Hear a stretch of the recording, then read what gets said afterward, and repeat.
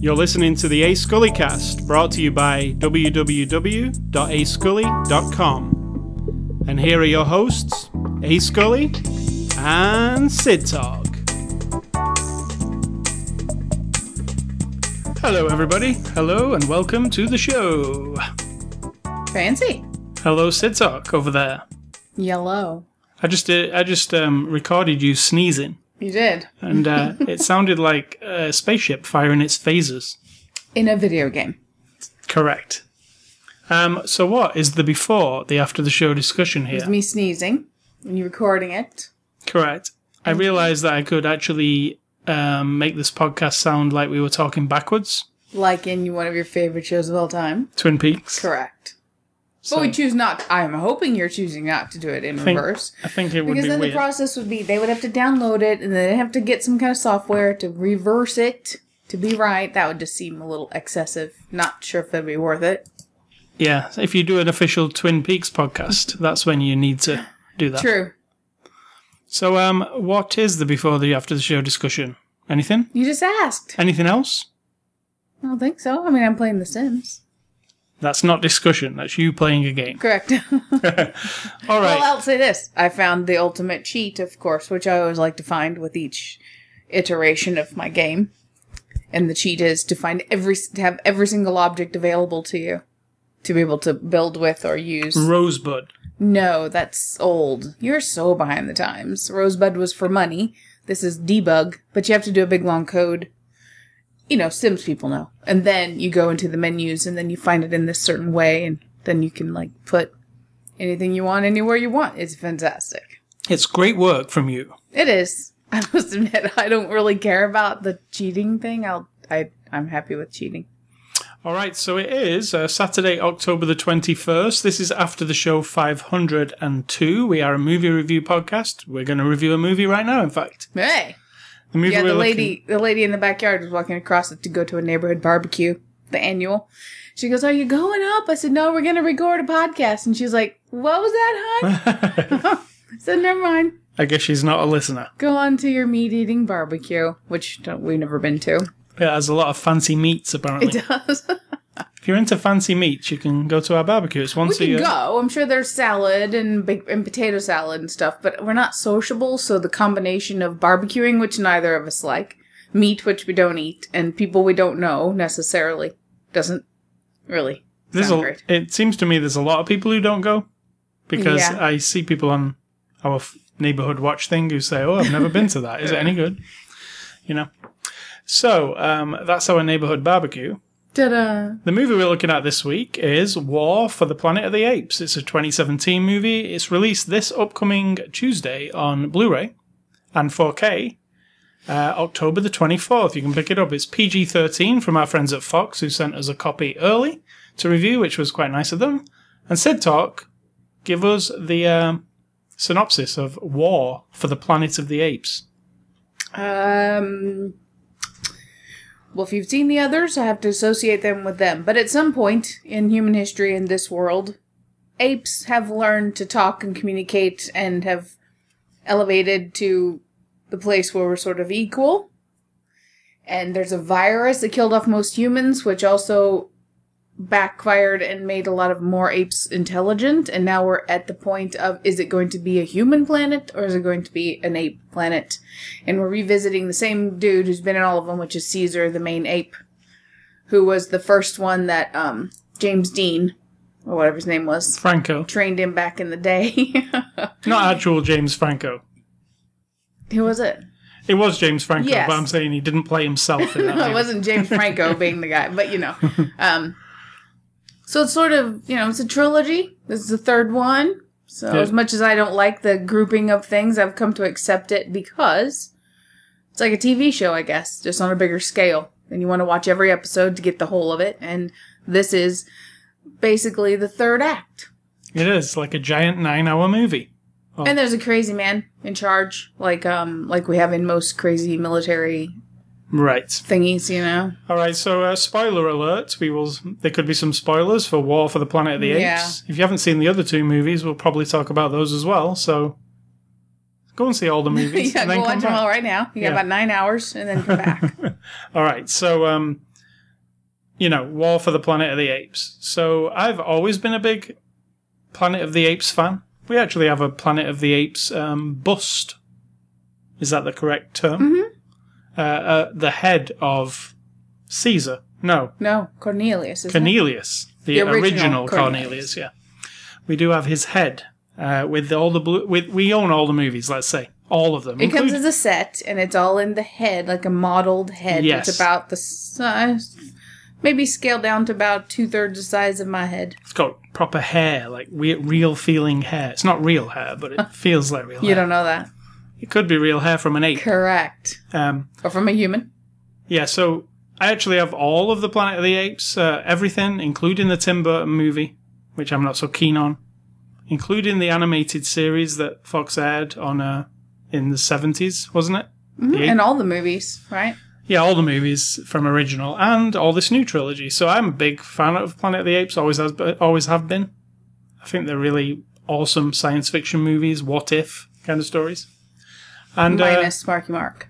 Is that what you're saying? Yeah, that was for me, the black spot in the whole thing is that Tim Burton movie, the Marky Mark version. It's not very good, is it? I don't remember it not liking it, so, I mean, I have to go back and think about it, but I don't remember disliking it as much as everyone else, because I like the whole idea of the Planet of the Apes so much. Sometimes I can overlook, particular flaws in things, but I don't remember. I'd have to just watch it again. So what I was saying to you earlier was that is this new trilogy of Planet of the Apes, it's one of the franchises that I feel lives up to the original movies. It's exceptional in its own way. It's not like a cheap rip-off or let's make more Planet of the Apes just to make some money.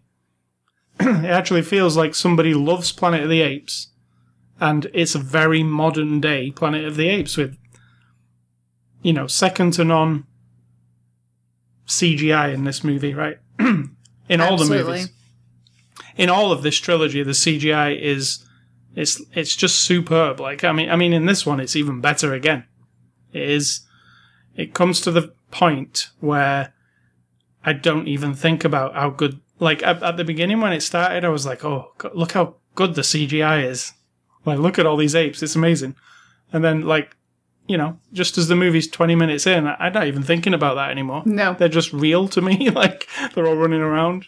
Occasionally, like I said to you, I wonder if those horses are CGI. Like, did you look it up? Well, we saw the extras and we saw that they were riding on real horses. So sometimes they were riding on fake horses, sometimes they were riding on real ones. So I would assume they're real. But so War for the Planet of the Apes, the third part of this story. If you think this is going to be like, it's called War. The other two are called Dawn and Rise. If you think this was just going to be a giant war movie, it isn't really. It does have some elements of war, but it's more about the war inside of Caesar to keep. Like, does he become does he go to be? He is an animal, right? But it's all about really animal with humanity. The game of war, unfortunately, that ultimately what the Woody Harrelson character boils it down to is it's us or them. Right.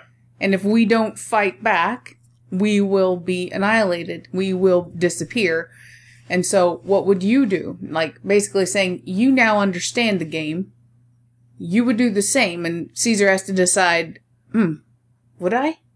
Because he kind of goes there. He gets a little bit dark. But then on the other hand, if I do that, then all is lost. And if I don't, then all is lost. It's a very complex, I think it's a complex thing. It's just a real human dilemma. And in this movie in particular, it's like an Apocalypse Now kind of thing. Mm-hmm. There's this general who's holed up in this... Colonel. Yeah, I'm thinking of General from... No, but he's a colonel. Apocalypse Now. This guy's a colonel, which is that better or worse? Less than a general as far as I know. But he's like, he's like the guy from Apocalypse Now. He's... Yeah, it's less than a general because in MASH, Colonel Potter has to answer to the general. So there you go. That's my frame of reference. No disrespect to any military people. I'm just not in the military world. My only knowledge of it is basically through fiction and the news. So this guy is holed up, and he's got, it's another thing in this movie, all grey areas. Is he a bad guy? Because he's actually... We find out his motivation as we go along. His methods are what are questionable. His methods are definitely questionable, but he is actually doing his job, which is to make sure human race survives. Spoilers. He's not in line with the overall thinking of the humans, so you have to keep that in mind once you've seen it and you understand. Again, spoiler, spoiler, spoiler. He's a rogue. He's not representing, as we find out, humanity. Or even the military, necessarily, on the issue.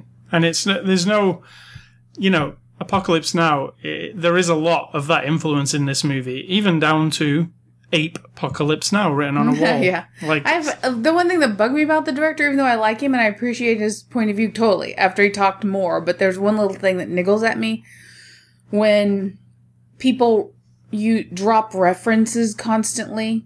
Oh, he's this character from that movie, and it's like this dilemma in that movie, and it's this Quagmire from that movie, and it's this from that character's life.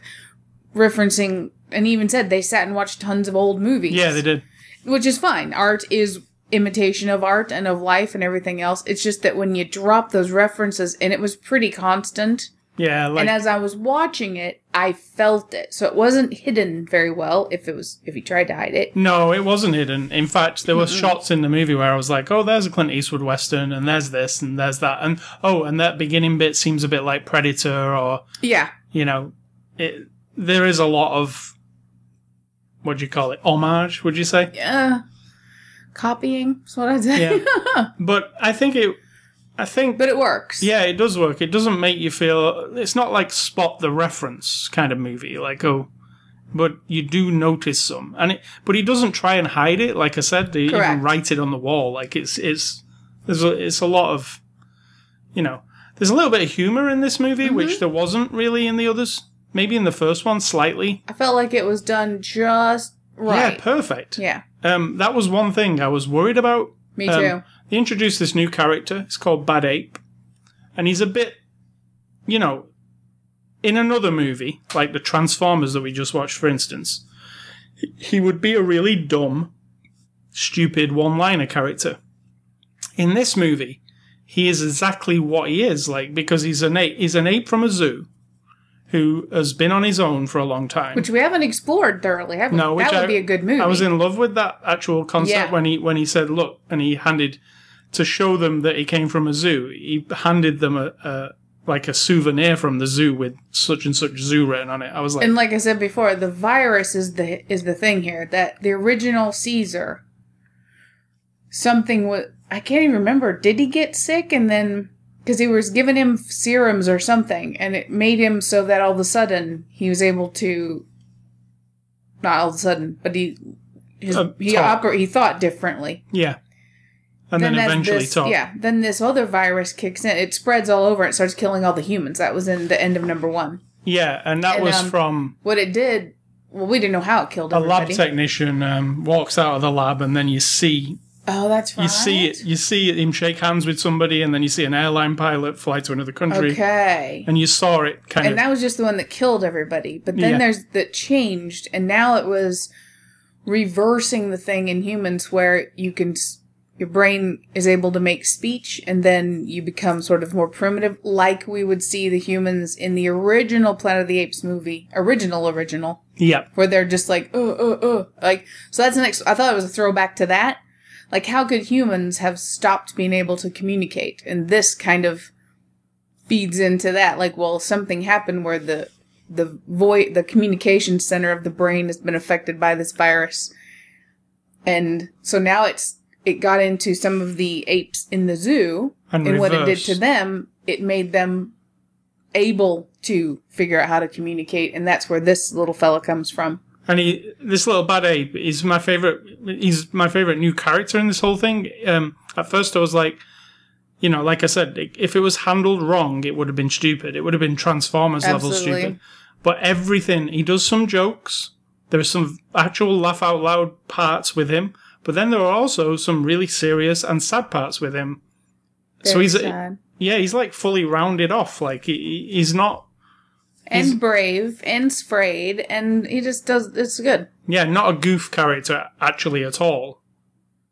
Because nobody, there isn't any laughs in these movies really. No, everybody's serious. And it shouldn't be. It's not a funny thing that's happening. No, and even the way.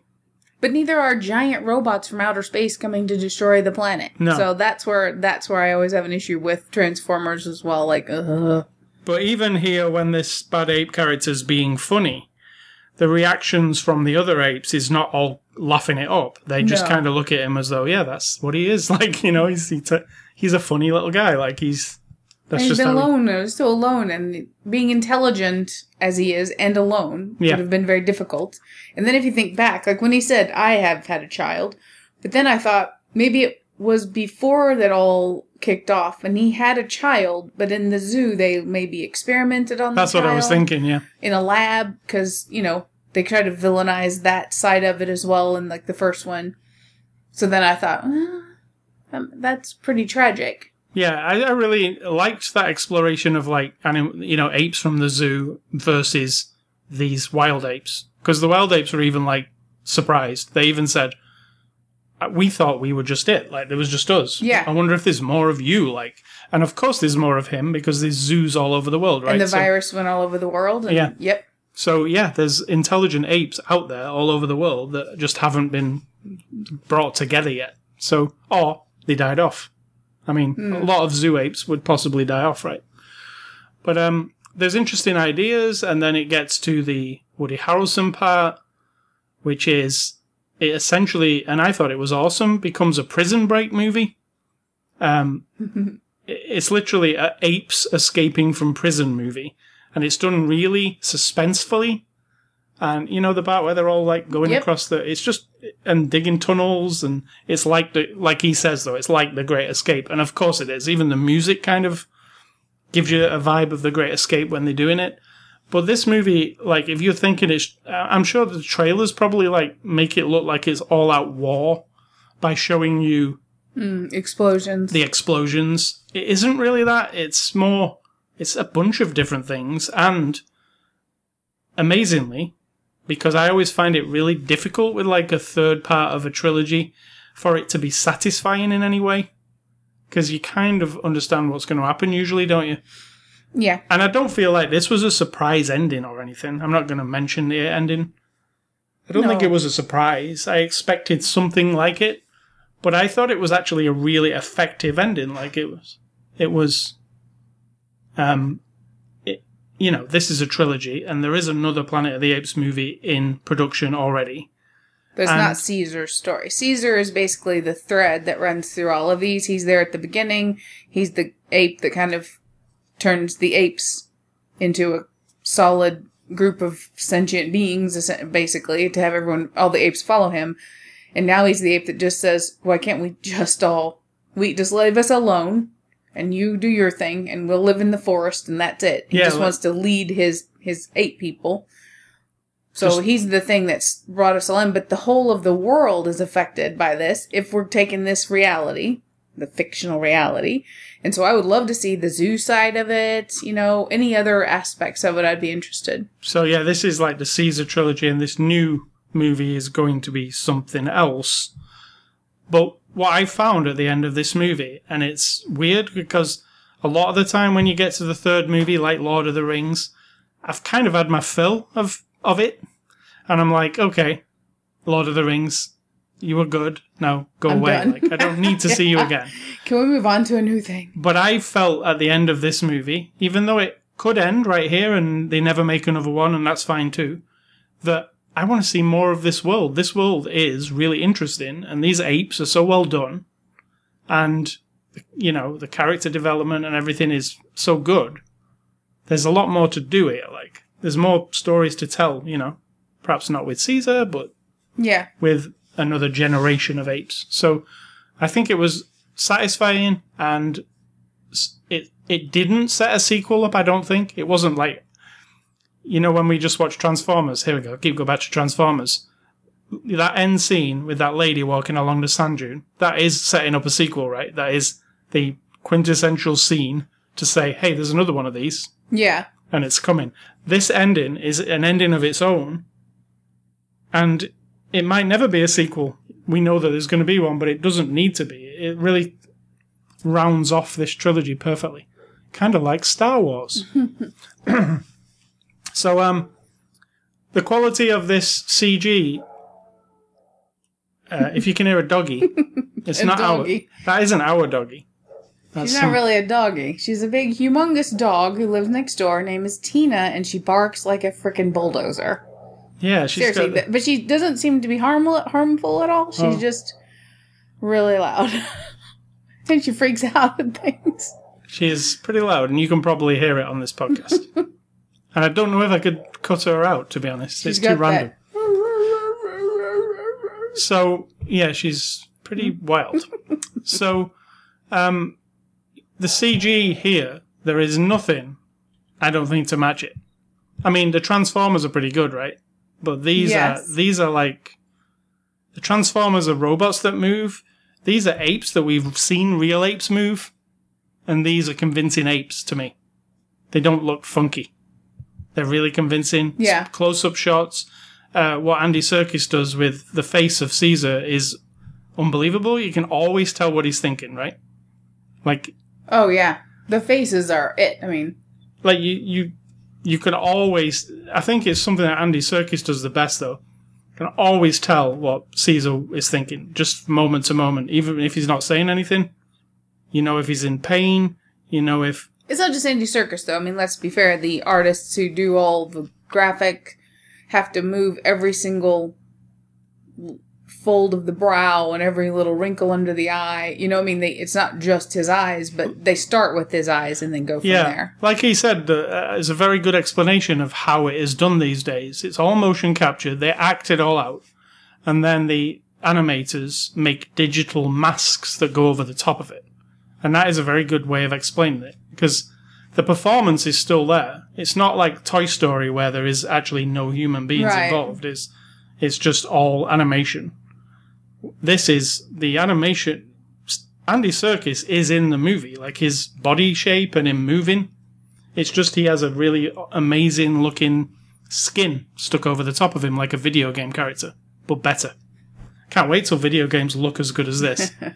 There's actually going to be there's a Planet of the Apes game coming next year, early next year. Andy Serkis has done all the motion capture and voice and all that stuff, and it's based on these movies. It's a side story to these movies, and it's in like the Telltale style. I saw a clip from it the other day. I was like, wow, if Andy Serkis is doing all the motion capture, it's going to be amazing, right? It's going to look good. So, yeah, look forward to that. So, did you like this one better than the other two, or do you see it as not better? I see it as all one thing. Yeah, I do too, and it is excellent it'd be good to actually watch it all in a row. But they showed you one clip, and I've not seen the first one since it came out, but they showed you a clip of Caesar as a young ape in the laboratory with James Franco, and I looked at it and I was like, is that the finished footage? Because that doesn't actually look very good. Do you think it's aged that, or...? I don't know for sure, but I know what you're saying. I hope it holds up. Like, I hope it doesn't... Because the technology... Are you just blinded by liking it, for now? And then later you'll watch it again and be like, ugh. Because the technology has come a long way in how many years are in between these films? Like, the first one, maybe 7 years? In 7 years, computer technology always moves fast. So let's move on to the cast here. And I said to you, it's like, I haven't put down a lot of people.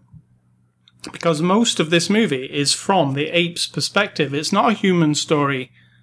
It's more the ape story than the human story this time. The second movie was focused more on that bunch of humans, who I said to you, I couldn't care less about Gary Oldman's bunch of humans, just kill them all and then move on. And I said to you, I hope the next movie is more about the apes and less about the humans. And I actually got my wish, because this movie's really about the apes. And, I would say 70% of the movie is the apes. Oh, absolutely. And the humans most of the humans are disposable soldiers. And there are a couple of lead actors who are mostly Woody Harrelson. So it's not a movie full of humans. It's mostly the ape story, which I really liked. I think that was the way to go with this. So Andy Serkis plays Caesar. What did you think of him? If you're watching a CGI character, and if you know that there's a person, filling him in, I didn't feel like there's a person in there. I felt like it was an ape who was troubled, and me not identifying with being an ape, but I don't know how to describe it except that he locks me in. But they all do, though. I don't know that it's necessarily just him, because anybody who does those roles, I feel like I'm convinced about all of them, so. Yeah, Andy Serkis is like the pioneer of motion acting. I mean, he was just basically put in that position in Lord of the Rings to begin with, and then it's sort of, because that got so much attention. Yeah.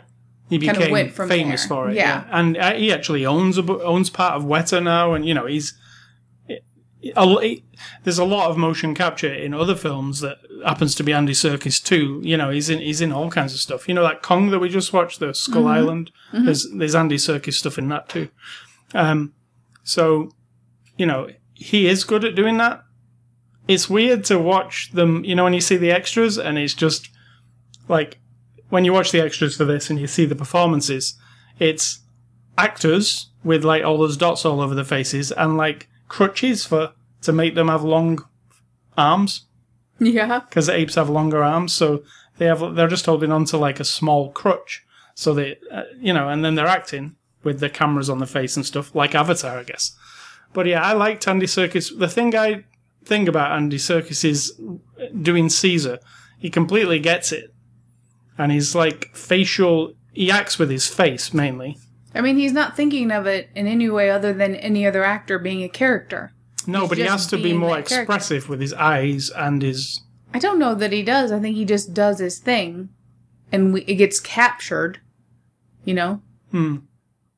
But I think he's just in it as if he's performing a character. And all the technology, like they said, it's just a layer on top. It doesn't really...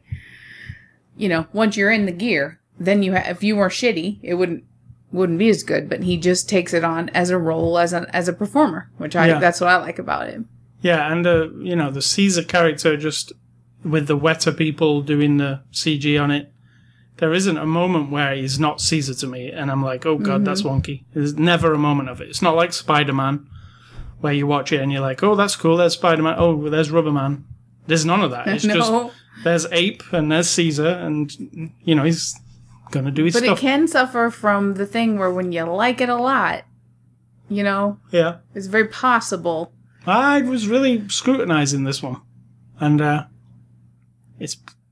don't know. It almost seems like, when they're like at the real cutting edge of, it's got to be, another few years and we can do humans properly? Don't you think? We've got to get there, right? I mean, we can do apes and animals perfectly now. We've seen digital horses, we've seen digital apes, we've seen digital animals in the Jungle Book, and they're all very convincing now, aren't they? So humans is the main thing that we have to break, and then you don't have to pay any actors anymore. Well, that doesn't sound great. Hollywood, you need to invest all your money in that, and then it'll save you money in the long run. You can just make all these actors unemployed. There's your idea. I don't think that sounds like a good idea. So, Woody Harrelson as the Colonel. What do you think? It was good. I'm I like Woody Harrelson. Sometimes he's really boring and not really that on with the character. But this time I felt like he was like, yeah, I get this guy. He's got a mission, but his methods are flawed. Yeah. To say the least. And he was really into it, which I like. I mean, it's very comic book character. Absolutely. Shaving his head in front of the group and having him chant and having him do like a priest thing to them, and then him listening. I said he turned on the music. I'm like, oh, there's the crazy Vietnam War general gone crazy music because it's so pat. But then after hearing the director, I'm like, that's why he did that. Yeah, because exactly. It fits together. And it's kind of a bit over the top, but it works for this movie because it's a weird situation. Steve Zahn plays the bad ape. You'll know Steve Zahn. He's a comedian guy. He's in a lot of funny films. He's in funny films. Funny films, yes. Bad Ape, and he was an awesome character. I didn't know who it was, did you, while he was performing, like the ape? No, I had no idea who it was. No. But it was very funny, and like I say, it's very emotional too. My favourite part of Bad Ape is where his head was popping up through the hole. Yeah. And he was just his little head.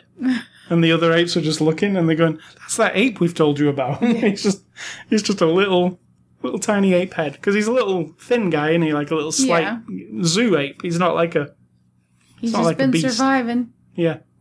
And then finally, I put down Amaya Miller as Nova, and she's the main human character who kind of the apes discover her, and she becomes part of the apes clan. Would you say? Mm-hmm. They're almost like her family, I would say, are her family, because she hasn't got anything. And she's she's just with them throughout. She doesn't speak. She doesn't speak, yeah. And now she reminded me of Newt off Alien. Mm-hmm. So I think that was another, thing. Well, it is a thing that movies do, though, isn't it? You find a child. Sure. And then a child there's a big high stakes thing to having a child, like especially if it's in danger. So, but she was good, and there's that moment where Caesar's in the cage and she comes to give him the wheat. That was really powerful. Mm-hmm. A real powerful moment there. So this is directed by Matt Reeves. Matt Reeves also directed Dawn of the Planet of the Apes, Cloverfield, the original one, and his next movie is the Batman, which Ben Affleck was going to direct. But now Matt Reeves is doing it, but Ben Affleck is the Batman. And it's called The Batman. So, this guy is getting the big movies. I'm sure he'll be back I feel like he'll be back for Planet of the Apes after the Batman. Another one. Mm-hmm. So, what do you think of Matt Reeves? Do you think he's good? Yeah. I think it takes a person who totally believes in the whole thing, hardcore, to make such a big thing work. Yep. And come off better than, and with a certain taste level, and you go to Transformers and go, ugh, what the fuck? He can do this big humongous action thing with this big huge consequences in that fictional world, and yet you just cringe half the time. He has no taste, no standard of taste. There's something a bit teenage boy about Transformers. Whereas this seems to take on the weight of what story they're telling. And I'm not saying everything has to be serious and dramatic, because I like comedies and stuff too. But in this one, I don't know. It just felt like he takes it all, filmmaking seriously, storytelling, characters, everything. And I appreciate it. Yeah, it's shot really well as well. All three of them were, to be honest. It's shot really well. It feels really super epic. There's an action scene at the end of this movie that is it's just epic, right? It's a big wide shot. There's explosions, there's some snow, stuff. It's just incredible to look at. And I said to you, the moral to this tale is learn to climb trees. Yes. And you'll see what I mean. It's a good plan. Yeah. And cardio. Yeah, cardio and climb trees. You learned that from Zombieland. Yeah. And climb trees from apes. This one. Yes. The movies are very educational. I like the direction here. I thought I like his serious tone with it. And that Bad Ape character, if that was Michael Bay, that would have ruined the whole movie. Mm-hmm. But in this, they just restrained it. They really restrained it. And they went, maybe we'll have 2 or 3 laughs in this thing, and it'll be with that character. But we won't go overboard. It won't be every 2 minutes he's saying something stupid. So I really admired that. And he's not the butt of any joke, which is what makes it, I think, better. Yeah, true. He's just got a sense of humor. That's the whole thing is he has a bit of a sense of humor. Yeah. So Blu-ray extras, there's deleted scenes. There's a featurette, Waging War for the Planet of the Apes, which we watched. And it's pretty good. You see a lot of on this. You get to realize when you're watching these extras how much green and blue screen there is in this movie. Oh, yeah. They've got a giant set, an actual giant, the prison set, let's call it, the military base with the prison in it. They actually built that full size, but then when you see them working around it, there's blue and green screen everywhere.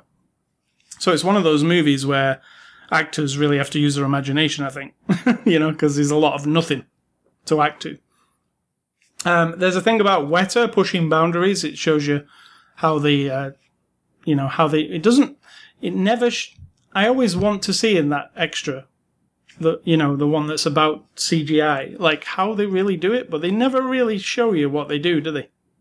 No. They show you, here's how we do the motion capture, and then they go, and then our wizards do this, and this, yeah. and then it looks like this. They don't show you, I think, because it's proprietary, isn't it? Right. I'm always like, can we see the wizards do some stuff? Because that's what I'm really interested in. Wizards as in geeky nerds who sit at the computer all day. Right.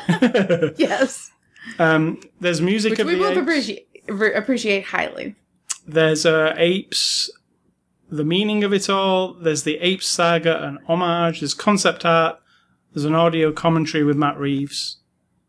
And that is it. It's full of stuff. Over 3 hours of extras. The sticker on the front of this case says. Good stuff too. It's like the only complaint I have about the extras and the documentary is whoever mic'd Andy Serkis up, I think they just used a cell phone. Everybody had a nice sounding mic, and Andy Serkis sounded like he was coming out of an old radio. You mean in the extras? Yeah. Oh, right. Did you not notice? He was like, it was like really tinny, and they were playing music, and you couldn't hear him sometimes because the music was really loud. So I did not notice that. Whoever makes Blu-ray extras, do it better, because that wasn't very good. So that's the end of the Planet of the Apes trilogy. Are you sad? No, I'm fine with that. Are you satisfied? Yes.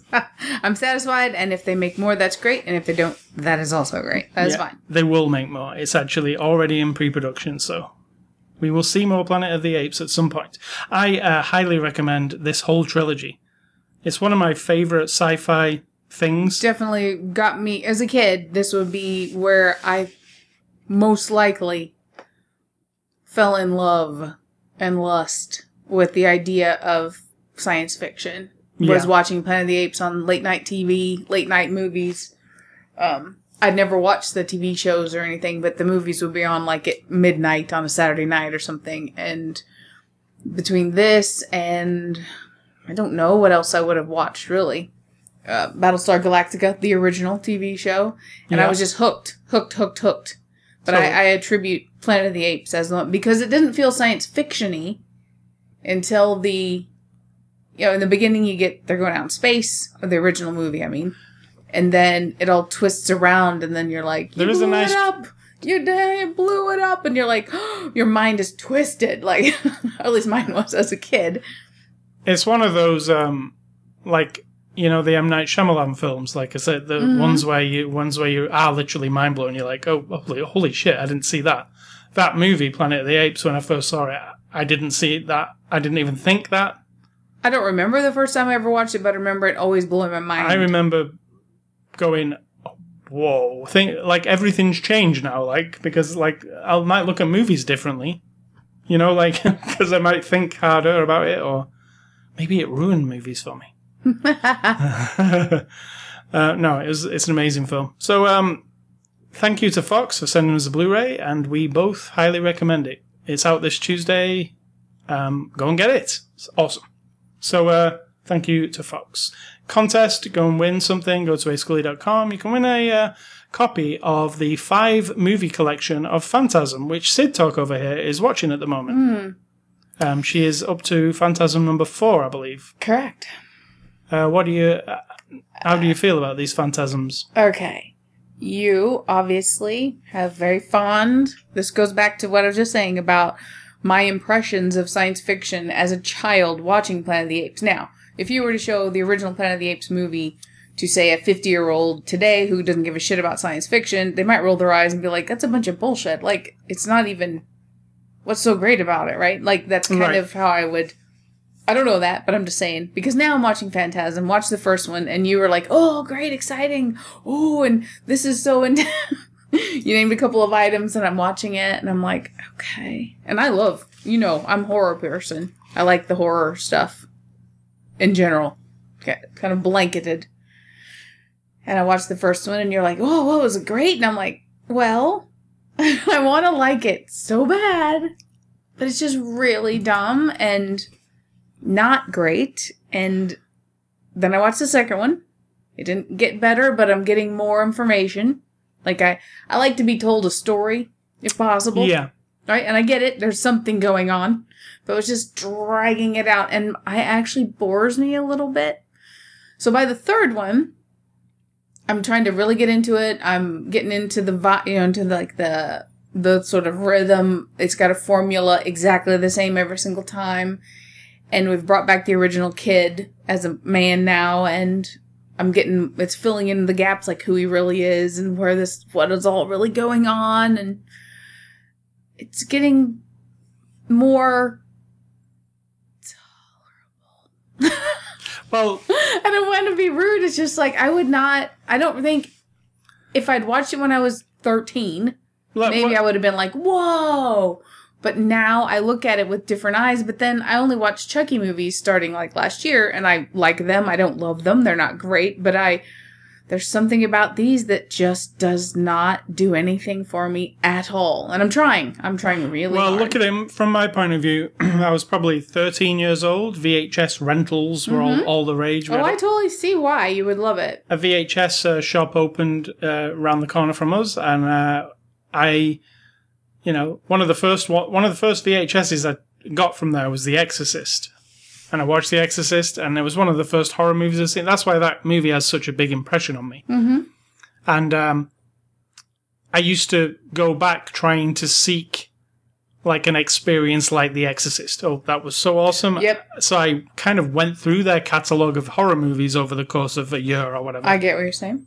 And Phantasm was one of them that stuck out in my mind, that it was kind of creative, and the metal ball always stuck in my mind. And like I said to you, I was a teenage boy, so the boobs at the beginning stuck in my mind. Yeah, the sexual thing is a bit irritating now. We're in the 21st century, and the weirdness of the main character being really pervy it's not, it's not directed at me. Let's just put it that way. So I saw Phantasm at the time. I saw like movies like Reanimator and Evil Dead, and Yep. so they all kind of stick in my mind, and Phantasm still sticks in my mind. I still remember it. So, but I did suggest watch it again. I don't know if it would be the same. I was going to say, it doesn't mean it's good. Because I liked it when I was 13, and it stuck with me. It's not bad as in like bad. It's just of the B level. It doesn't capture my imagination. I don't care about anybody. I don't care about the thing that's happening. I'm not intrigued by it because it isn't even that menacing for some reason, even though every town in the whole country is being gobbled up by the tall man and his plan to do whatever he's doing, which I still don't know. So, I'm hanging in there. I'll watch the other You've one. only got 2 to go. I'll watch number 4 tonight. So, that's Phantasm. Go and win a copy. You can win all 5. I made it sound great. You can win all 5 movies on DVD. Go to ascully.com and try and win them. Movie recommendations for this week. I am going with the original Planet of the Apes from 1968. I recommend all Planet of the Apes stuff. I recommend the animated series. I recommend the TV show even. It's all good. The TV show was very much like the movies. It was all the same actors pretty much. It was just like a weekly movie. So I recommend all of Planet of the Apes stuff. Somebody out there might watch Planet of the Apes and say, the Planet of the Apes is as dumb as Phantasm. Well, they would be wrong, but they could say it. And my other recommendation is Cloverfield, which was Matt Reeves' other movie that he made. Now, that is a movie very much of its time, and I do believe the sequel, 10 Cloverfield Lane, is a better movie. But as what Cloverfield is, a found footage, when there wasn't many of those movies, it was like unique monster movie, big giant monster movie like Godzilla. I think it's good in that, and you should perhaps revisit it, especially if you've seen 10 Cloverfield Lane recently and didn't realize that there was a movie before it. which is Cloverfield. So what are your recommendations? Well, we just talked about them. I'm going to say Phantasm and Phantasm 3. And you But don't skip number 2. I'm just saying, of the 3 I've seen so far, I had less of a struggle hanging in there for 1 and 3. See, 2 was... I always thought 1 was my favourite and then 2. But... I'm just saying, watch them again, honey, and you'll see if you...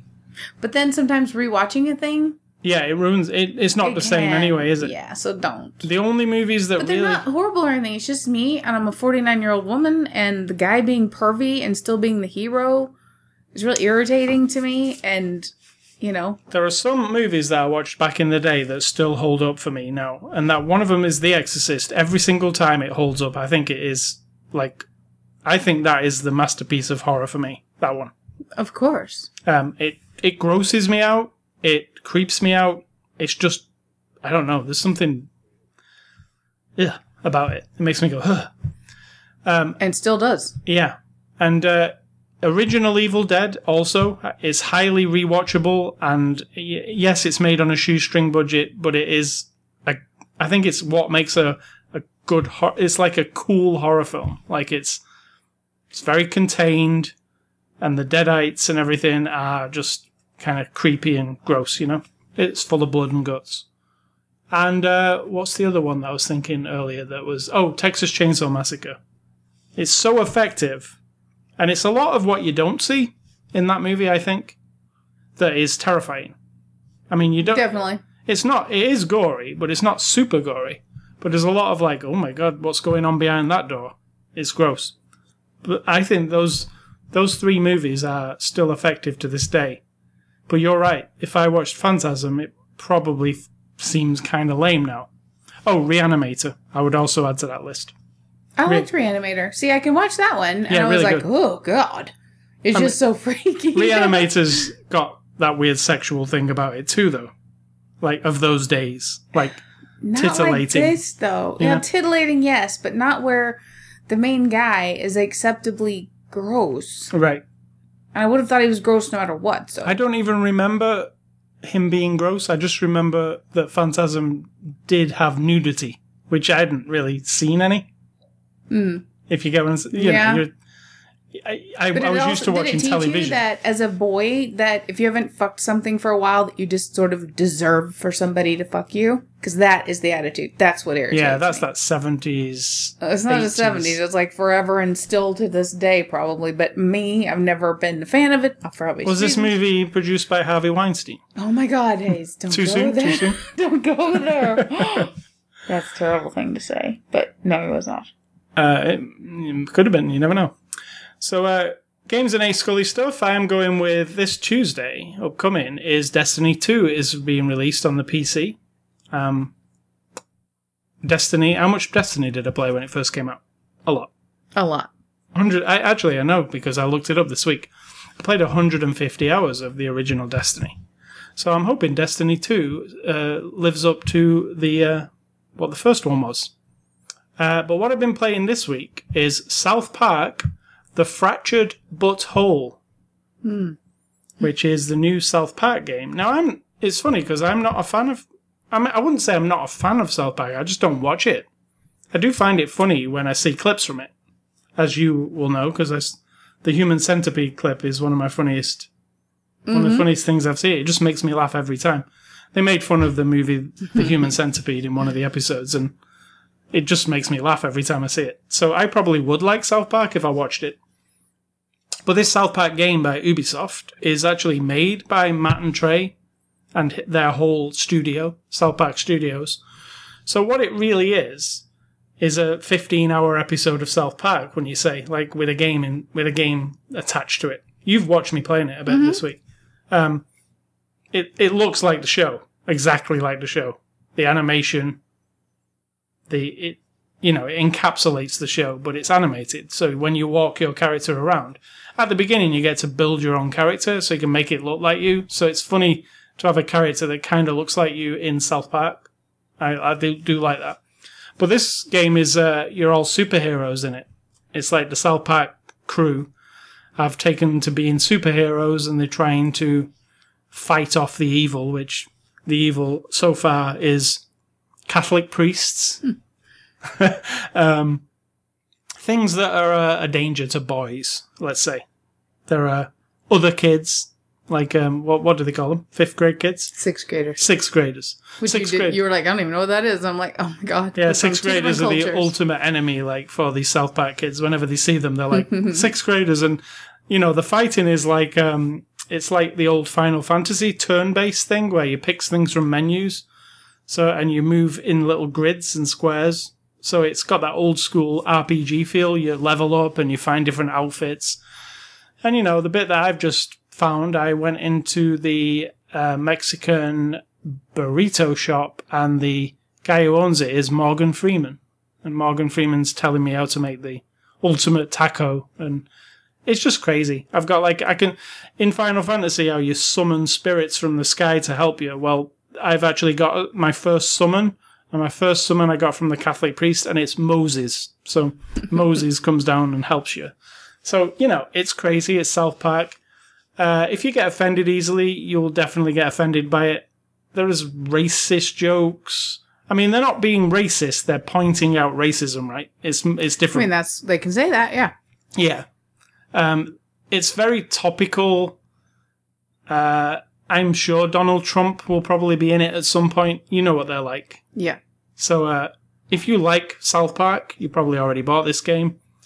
But it's out now. South Park, The Fractured But Whole. Trying not to say it like it's supposed to be said. So, that's what I'm playing this week. So, Sid Talk, what is for dinner? Tonight we are having Jimmy John's. Because I'm going to drive through without my shoes on. That's it. That's the bottom line. Is that acceptable? You're going through the drive-thru on foot with no shoes? No. It's a little far, so that kind of defeats the purpose of me actually to work as little as possible to make supper. I would have to walk all the way over there, which is 2 miles. Don't really want to walk. So no, just Jimmy John's. All right. And what's your advice before we leave? Focus. That is it. You know, I've found that I'm not good at focusing. I didn't think I was good at focusing. Let me back up. I didn't think I was good at focusing. But then again, I think about my whole life, my personality. And when I want to do a thing, I can be so completely focused. It's not obsession, because that is overused. And I'm not OCD, and I'm not ADD, none of that shit. Sorry if you are, and you take that offensively, but I'm not any of that. But I will get on a thing. And then it is the thing I have to do until I'm done. And if I can focus on doing it, it always comes out, you know, well and better than I expected or whatever. When I don't pick a thing, if I'm just jumping from thing to thing to thing to thing, nothing gets done well and nothing gets done. I'm a flibberty-gibbet, you know, I'm good at procrastinating. You're what? What was that again? Flibberty-gibbet. I can go from thing to thing to thing, and if I don't focus on the one thing and get distracted and distracted and distracted, then the one thing never gets done well and may never get finished. So now I've learned, focus. Focus on a thing, focus on a theme. If you say this month, the theme is going to be sorting my pictures on my computer. Now that sounds like low on the priority list, but you and I both know how many pictures I have on my computer. So with every day that I have time to sit at my computer for any amount of time, I just open the folder, and as I'm doing all my other stuff, focus on that as my little side task. It will get done, and it will be very satisfying. You know, I've been focusing on my birthday party that's coming up in November. Thank you, I'll be 50, and decided from the time we decide to have it until then, that is the side project. I will focus. I've already done the centerpieces. I've already done the little game. I've already done the seed packets to give away. I'm relearning how to make flower things for the cakes. I'm gonna relearn how to make. My grandma used to bake wedding cakes and stuff, and she taught us, but I was a kid, so I'm relearning that. I've got the venue, I've done all the stuff, so that's my little, you know, everything else is over here in this column on a daily basis, and then that.